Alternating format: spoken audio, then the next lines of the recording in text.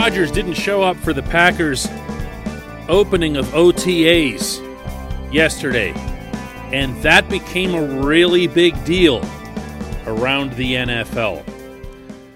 Well, today, the Steelers will open OTAs, and Ben Roethlisberger won't be there, and Cam Hayward won't be there, and a whole bunch of other veterans won't be there, and it absolutely will not be, in any way, shape, or form, a big deal. Good morning to you. Good Tuesday morning. I'm Dejan Kovacevic of DK Pittsburgh Sports, and this is Daily Shot of Steelers. Comes your way bright and early every weekday morning if you're into hockey and or baseball. I also offer up daily shots of Penguins and Pirates. Off-season training activity is what OTA stands for anybody who just says the acronym and doesn't know what it actually means. And I'll bet there's a bunch of you. The Steelers have 3 such sessions this week, today, tomorrow, and Thursday. And they're going to be attended. They're not going to be ghosted. You're going to see players who are competing for roster spots. You're going to see all of the young players in the fold, including the rookie class. You're going to see the players who have the most to actually gain from this process participate in this process. I'm okay with that. More important than that, infinitely more important, I very much get the sense that the Steelers management and the head coach are also okay with that. In fact, I've picked up on suggestions from Mike Tomlin over the years that he will actually encourage older guys to not come to these things, not because they don't need it, not because they wouldn't benefit, but because there's only so many reps to distribute, particularly on the field, and there's only so much time for coaches to allot to individualized instruction that they would rather invest that time and that energy into players who need it. So there's no protest going on here. You're going to see, hear, and read some things probably in the coming 24 hours, and some of it's going to be from Cam, who's already been outspoken on this issue. Not angry, not acrimonious, not anything like that, but he has laid out what the players' side of it is, and there will still be OTAs, and they'll still benefit the people who they should benefit the most. Not a big deal. None of this will mean anything until the Steelers' mini camp, which is not voluntary. Everybody's got to be there, and then that's going to be our first opportunity to see really everybody together. So whatever temptation anyone's got to take roll call, who's there, who isn't, and you know what? Our outlet is going to be there as well, and we're going to do that too because that's just part of the job.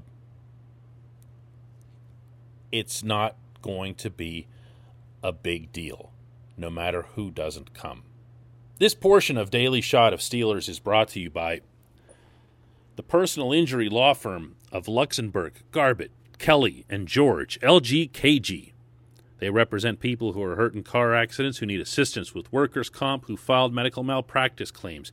The attorneys at LGKG have been designated as super lawyers, capital S, capital L, for over 15 years. That's reserved for the top 5% of all attorneys in Pennsylvania.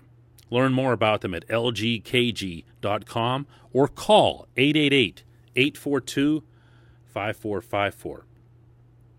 What I'm looking forward to more than anything else in these OTAs, especially since there's already been a rookie mini camp, and we've had our first little splash of Najee Harris and Pat Freiermuth and Kendrick Green and everything else,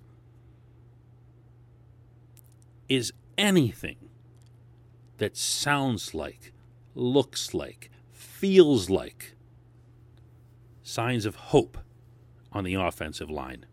That's going to be at the top of the list. No, there's not going to be anything there that can make a meaningful impression. I'm not being an idiot here. They don't do drills. They don't do 7-on-7. They don't do things that amount to anything more than, to quote Tomlin, football in shorts. That's all it is. But you're listening. You're trying to pick up on vibes. You're trying to hear assessments from anybody who's available to us. And remember that that's still limited. It's not normal access for reporters. That suggest that a player might be more advanced than what they thought, or less ready than what they thought, or more in need of NFL-type conditioning. These are the little clues that you look for in an OTAs, even in a mini camp, and even in normal times, meaning non-virus times, whenever we're able to, really get our hands dirty and ask all kinds of questions of all kinds of people. More than anything, I want to hear about this offensive line. I want to hear something good about this offensive line. Not the rah-rah stuff, although that's going to come. I mean, imagine if Zach Banner is one of the people that's put on the call with us. You're going to be really, really fired up about the line once he gets done telling you about it. That's just the nature of his personality. But let's hear about Chuks Okorafor's adjustment to left tackle, readjustment to left tackle. He's done it in the past, but he hasn't done it in the NFL. And he hasn't done it protecting a Canton-bound quarterback. Let's hear more about Kevin Dotson and his readiness and the confidence that he gained from last season.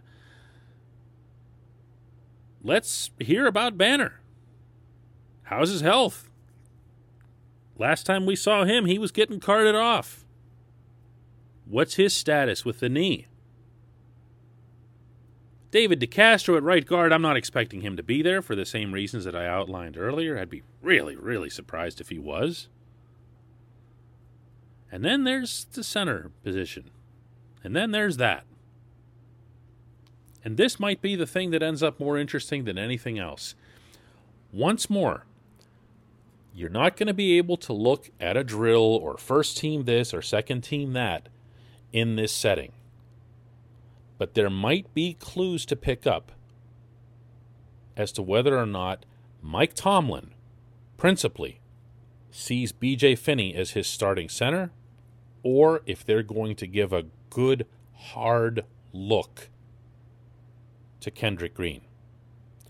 That might be the thing that emerges from this that rises above all the rest. Of all the players in this rookie class whose starting status is kind of like, right on the line, Green might top the list. And I'm not ruling out that Pat Freiermuth could impress, particularly with his blocking and look like he might threaten Eric Ebron at some point or whatever, but that's not going to show here. That's not going to show in OTAs. And I'll say this, I hope Green gets that chance. I really do. That is not a knock on Finney.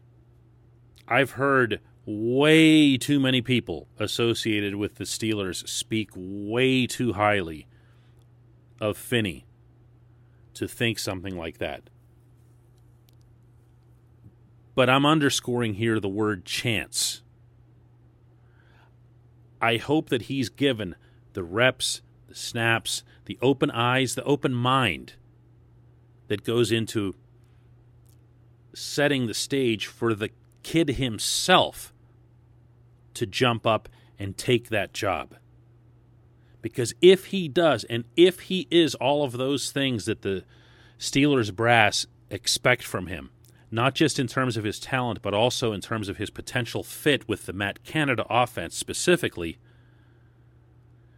you'd be crazy to anoint Finney ahead of him. This is a year where any rookie, and this includes Najee Harris, is going to need every rep, every step along the way in order to be ready, maximum ready for this coming season. You know how Tomlin likes to talk about second-year breakouts? He does that with everybody. He brings it up not just with us, but with rookies and players themselves. Second year, we're expecting to see that second-year breakout. A lot of that has to do with conditioning and players not being in what he considers to be NFL shape, meaning the type of conditioning that they're in, where they think that they have to bulk up and impress everybody with their stats, when in fact what's needed most often is slimming down and becoming quicker. Think Le'Veon Bell here. But it's all about this year. It's all about now. You don't know that you're going to have another year of Ben. You can't wait for that year 2 eruption. You know? So all of these count. For those guys, for those kids, this thing matters. For everyone else, nope, not at all. Not at all. No matter what kind of fuss anybody tries to kick up over it. When we come back, just one question.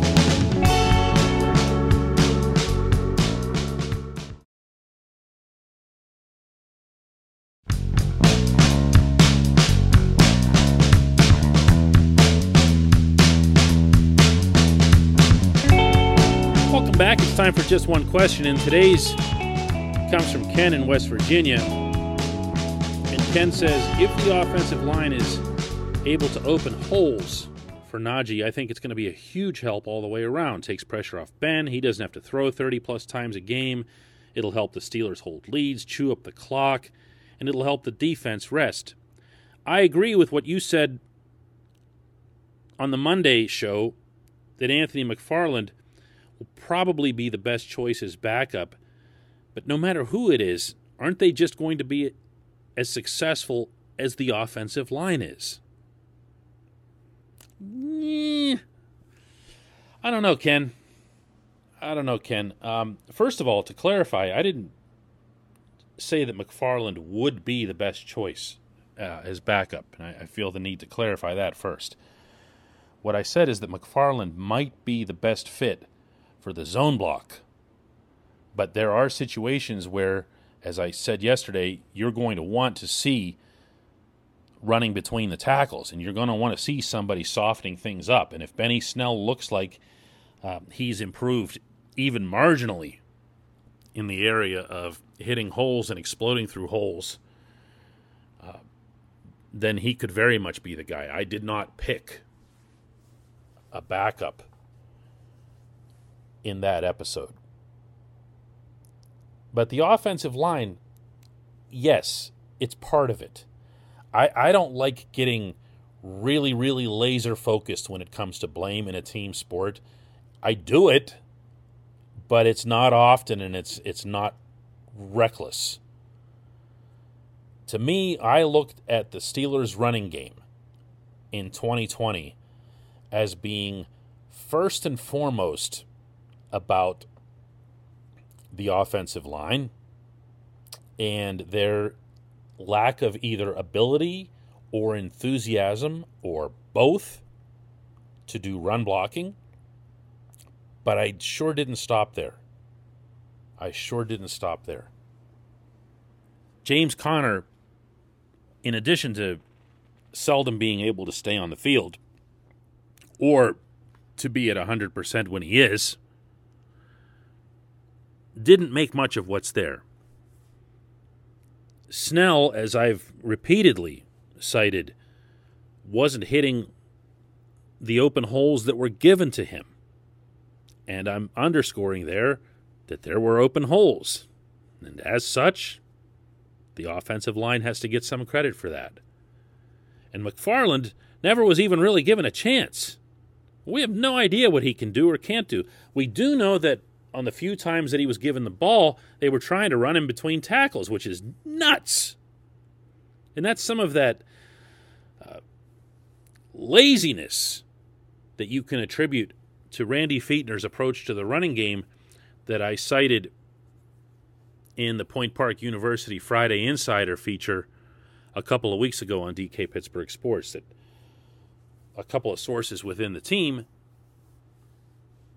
called out Fichtner for just totally losing his commitment to the run and not even really bothering to get creative or inventive or ambitious about it.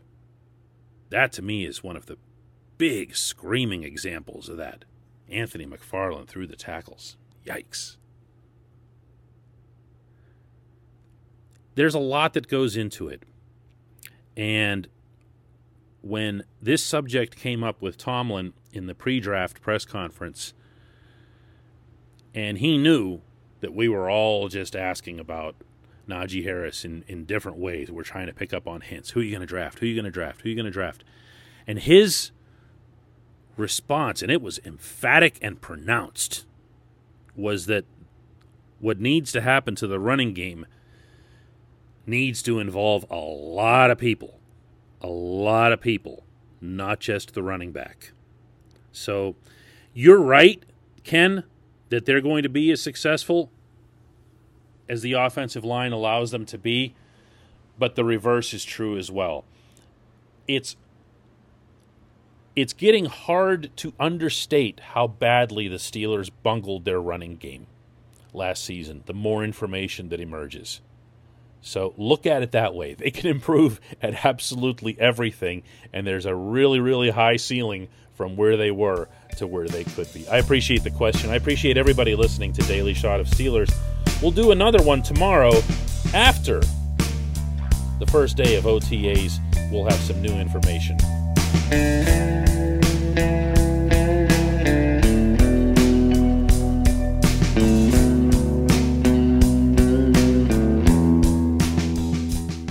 At Point Park University, in the heart of downtown Pittsburgh, they understand there's no substitute for real-world experience and career-building connections. Their innovative curriculum engages students with distinctive experiential learning opportunities. Point Park's pioneering co-op program empowers qualified students to work in full-time, paid positions with their corporate partners while earning college credits. Visit pointpark.edu/works to learn more. Career ready. That's the point. Point Park University.